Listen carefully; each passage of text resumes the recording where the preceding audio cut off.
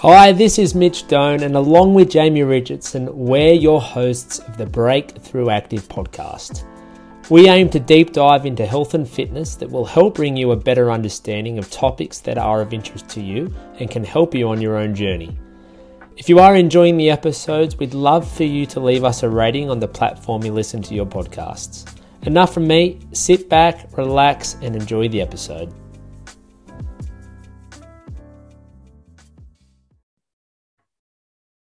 Hello, everyone, and welcome back again to the Breakthrough Active podcast. And I have another member guest interview here today. I've got Alex, who is a member at our Adamstown location. So thanks a million, Alex, for coming on this afternoon.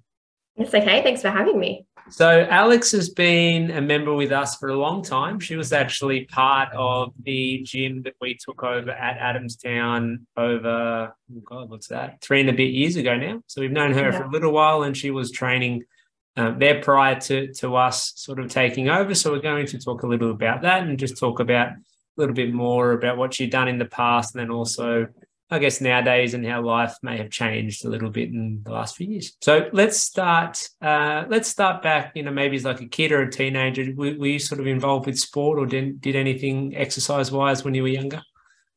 Yeah, so pretty much the only sport that I've ever played is tennis. So I started playing when I was about 5, I think, and then used to play on Saturday mornings, and then just kept playing all through high school, after school. I still play now every Monday night, and I still have the same coach that I had when I was like 5 years old. Wow. Yeah. I thought we'd had you for a long time, but he's had you for like 20 years. Yeah. Cool. Yeah, cool. I think it's a little bit probably of a different route than a lot of kids would take. I played golf when I was younger, so obviously like similar sort of like individual sport. I had a cousin who was a tennis player actually. So what sort of drew you to that when you were young? Was it that you liked it, or were your parents into it and sort of led you that? I think, Mum used to play when she was younger, and Mum never did netball or anything like that when she was younger and in school and things like that. So Mum was more like tennis, touch footy, things like that. So Mum just said, do you want to try tennis? And both my sister and I, we did it. I've stayed. My sister kind of gave up. She just didn't love it as much as I did. But yeah, I think that was really all it was. And then just stayed with it really. Yeah. So were you doing like any like traveling around to play and things like that, entering like competitions, or did you always just sort of do it locally? Just locally, yeah. So in high school, I started at District Park at Broadmeadow, and then I used to play in the summer comp there. And then my coach was running both District Park and National Park, and then he left District Park and then just did National Park. So then I started playing comp at National Park for a while. And then he actually ended up retiring. So I probably stopped for about a couple of years, and that's probably when I stopped playing comp. Yeah, gotcha. So from a fitness perspective, I mean, I've played muck around tennis, and obviously I understand when I watch it, there's obviously a lot of running back and forth, short, sharp, I guess, spurts of sprinting and energy needed. So for yourself, do you feel like that it's helped keep you fit, or has it always been you've needed to sort of do something to supplement that to be able to help it? No, I think it probably has kept me fit, because it's even though I play each week, it's always different. So I said to my coach last week, so we have a break over the summer, and we had about 6 weeks off. So I had my first week back last week, and I was so sore the next day just because I hadn't used those muscles for 6 weeks. Like, I'd been in the gym, but you're not doing the same movements as what you are when you're on the tennis court. Yeah. So it's a different type of fitness. Yeah. Yeah. Well, from what I can sort of imagine, it is, like you said, I mean, a rally can last a longer rally might be like close to a minute, but typically they'd be like your shorter ones, and you're sort of running a couple of meters and then you're running the other way and stopping and starting. So there would be a lot of those, I guess, lower body muscles that would get lot of work, but then obviously, you're serving and hitting and things, so you've got a little bit of the upper body work. So very different to obviously like gym work or even other sports really, because it's not just that like consistent running. If you think of like a soccer or a football or something, it's very stop-start. Yeah. Have you had any injuries playing it? I haven't actually. I've probably been pretty lucky. Yeah. Compared to like a netballer or for soccer, even like there's so many like knee injuries and ankle injuries and rolled ankles and things. Yeah, absolutely. Not to say it couldn't happen. I mean, I'm sure there's a fair share of injuries in tennis, but maybe just you've been fortunate in that respect. Yeah. Have you been to the Australian Open before? No, I haven't. Oh, so it's one of my goals to definitely go. Because it just the atmosphere and just to be like in a big arena watching them play would be awesome. Yeah. I think there's a lot of people who go that have no idea about tennis and still have like a really great time. So I think if you like you do, obviously you love it and you know about it, would be even better. And maybe on the bucket list, perhaps. Yes, definitely. So I was actually going to reference your good friend Kate, who actually lives down there now, and that's kind of how you and I actually don't know this story, so you can share it, but how did you originally sort of get into the gym? Was it you guys did it together, or did one of you drag the other one along? How did that kind of start? So I think Kate was there before me, and I had another friend that was training there also, and I wanted to do something different. I was kind of training at like an all-girls gym, and then she had a baby, so she stopped obviously training for a while, which was fine, but I needed to do something because I just couldn't go from doing training 3 afternoons a week to then nothing. Yeah. So I was a little bit hesitant at first because I'd never really gone to a gym. So I was like, I'm not sure, but so I started with Kate and Gus, and then I haven't looked back since, really. So when was that? Was that 2018? We started there at the end of 2019. I think I was nearly there for about 2 years before you guys. Yeah, I think. Wow. Yeah. So maybe like 18 months or so. Yeah. You've been like 5 years in the same place. Yeah. 20 years with your coach. It's you don't like you like what you don't know, and then you stick with it. That's cool. Exactly. Yeah. Yeah. And I think obviously you didn't start specifically with us, but same sort of training. And I think that sentiment that you had, that sort of little bit worry and concern and uncertainty, is very normal. Like, back then you would have been in your early 20s, I suppose, early to mid 20s. So, it typically, people think, oh, young girl, they'll be fine. They won't care. They can sort of come in and do whatever. But it's interesting still to hear that, someone like yourself who would have had a good level of fitness, obviously playing tennis, you came from another program and still had that, a little bit of worry and uncertainty. And it's, I think for us, obviously running the gym and the trainers and everything, it's something we always communicate amongst ourselves when we have someone new starting. And, we really have no idea how, nervous they may be when they walk in for that first session, and find that after that it's okay, but just starting can be tricky. So tell us a little bit about what's changed for you in the last 5 years. So obviously you came from like tennis background, did a bit of training, so from like a strength standpoint, like fitness standpoint, like how do you feel like that's progressed and changed over the last half a decade now? Well, I surprised myself really, and even now still I'm definitely a lot stronger than I used to be. Obviously I have a lot of upper body strength with playing tennis. And I think that's a massive advantage then for me in the gym. Like I love doing like upper body things and all those, and just trying new things as well, I think.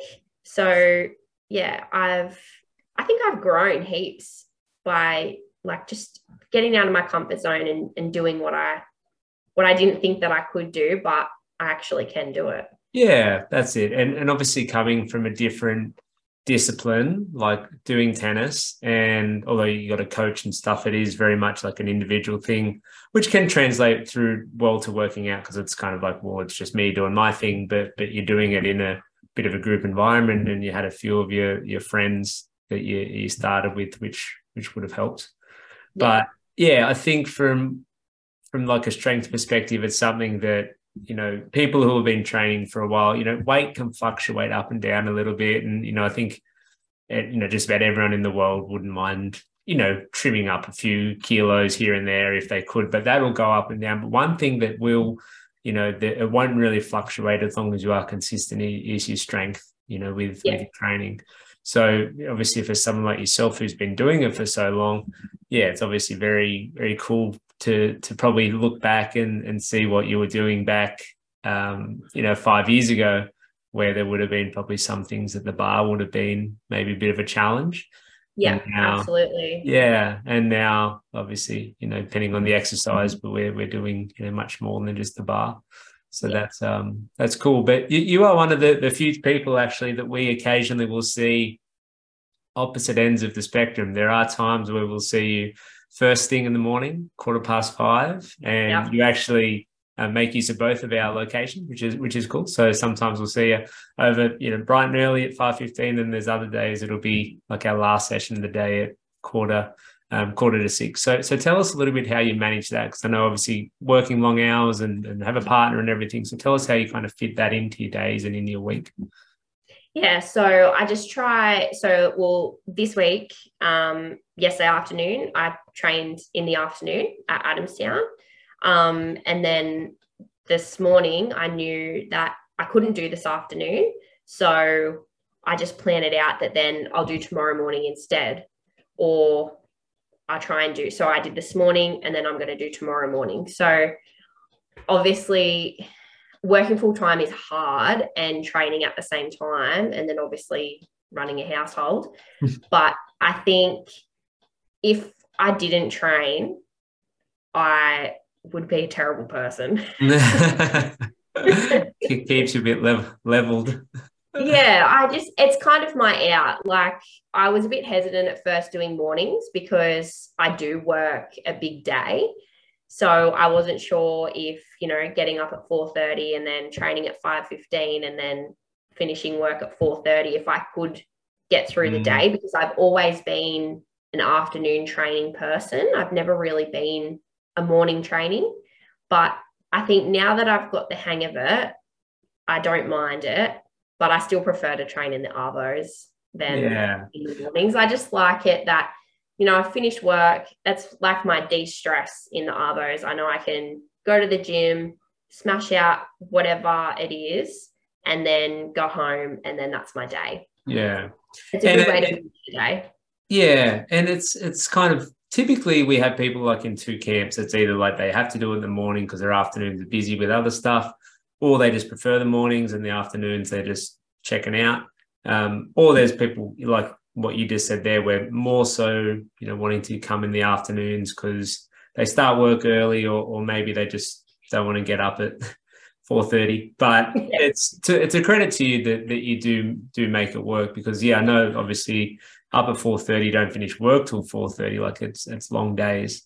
So still being able to prioritize it, and on some days where it would be very easy to just snooze the alarm and give yourself another hour and a half or whatever that would give you in bed. And I'm sure there might be times when that happens, but I think for the most part, you're pretty good with it. And it's just about finding that balance. And it's a conversation we have all the time with people, because when people are consistent with training and exercise, that's when you are going to see results, you know. And if has to be in the morning, then that's what you got to do. If it is going to be afternoon, then that's it too. So it's just about people finding their sweet spot. And obviously for you at the moment, being able to do a mixture of the both has been, really handy. But how do you otherwise I feel like I miss out. How do you feel come like a Friday afternoon after like a long week and a couple of days of training? You'd be ready to veg out on the couch, I imagine. Yeah, most weeks, once it gets to that Friday afternoon, sometimes we might like my partner and I might go out for tea or something on a Friday night just because he works big hours as well. So then that can be kind of like our date night and just to kind of actually have a conversation really at the end of the week. But we're, usually, both in bed by 9 o'clock. you get the early reservation, the 5:30. Out there at 6:15. Yeah, definitely. Falling asleep by 7:30. Yeah, pretty much. Yeah. Do you guys do similar hours? Like as in? Dan starts earlier than me, so he's usually at work by about 5:30. Okay. But then he finishes like 3:30. So yeah, he starts earlier and then finishes earlier. So you see, giving you a bit of a nudge at 4:30 when your alarm goes off to try to get you up. Yeah. No, I think it's helpful if you got similar hours. I mean, if you were doing day shift and he was working into the night or something, like, you'd have your crossover period where you're in bed for a bit together, and then that would be it. Yeah, pretty much. Yeah, Friday nights would be good for you guys. And from like a training perspective too, I think when you've had a good week of training, obviously, you've worked the whole week. It's nice just to be able to, a bit of time out and recoup for the week that's upcoming. Yeah. No, but we might leave it there, Al. But it's been great having you part of the gym. Like I said, better part of going on 3.5 years now. And if your tennis coach is anything to go by, we've got another 16.5 with you at least. Exactly. So it's still early days in our relationship. But no, it's always a pleasure having you down there. We love having you part of the program, and looking forward to everything that comes with you in the future as well. Thank you. I love being a part of the Breakthrough Active team. It's awesome. Yeah. Oh, cool. Always great to hear. Well, thanks again, Al, and thanks everyone for listening, and we'll talk to you again soon. Thank you. Thank you for listening. I hope you enjoyed the episode. If there is a topic you'd like us to discuss that we haven't already, please make sure you reach out in Facebook Messenger, and we'll do our best to cover it in the upcoming episodes.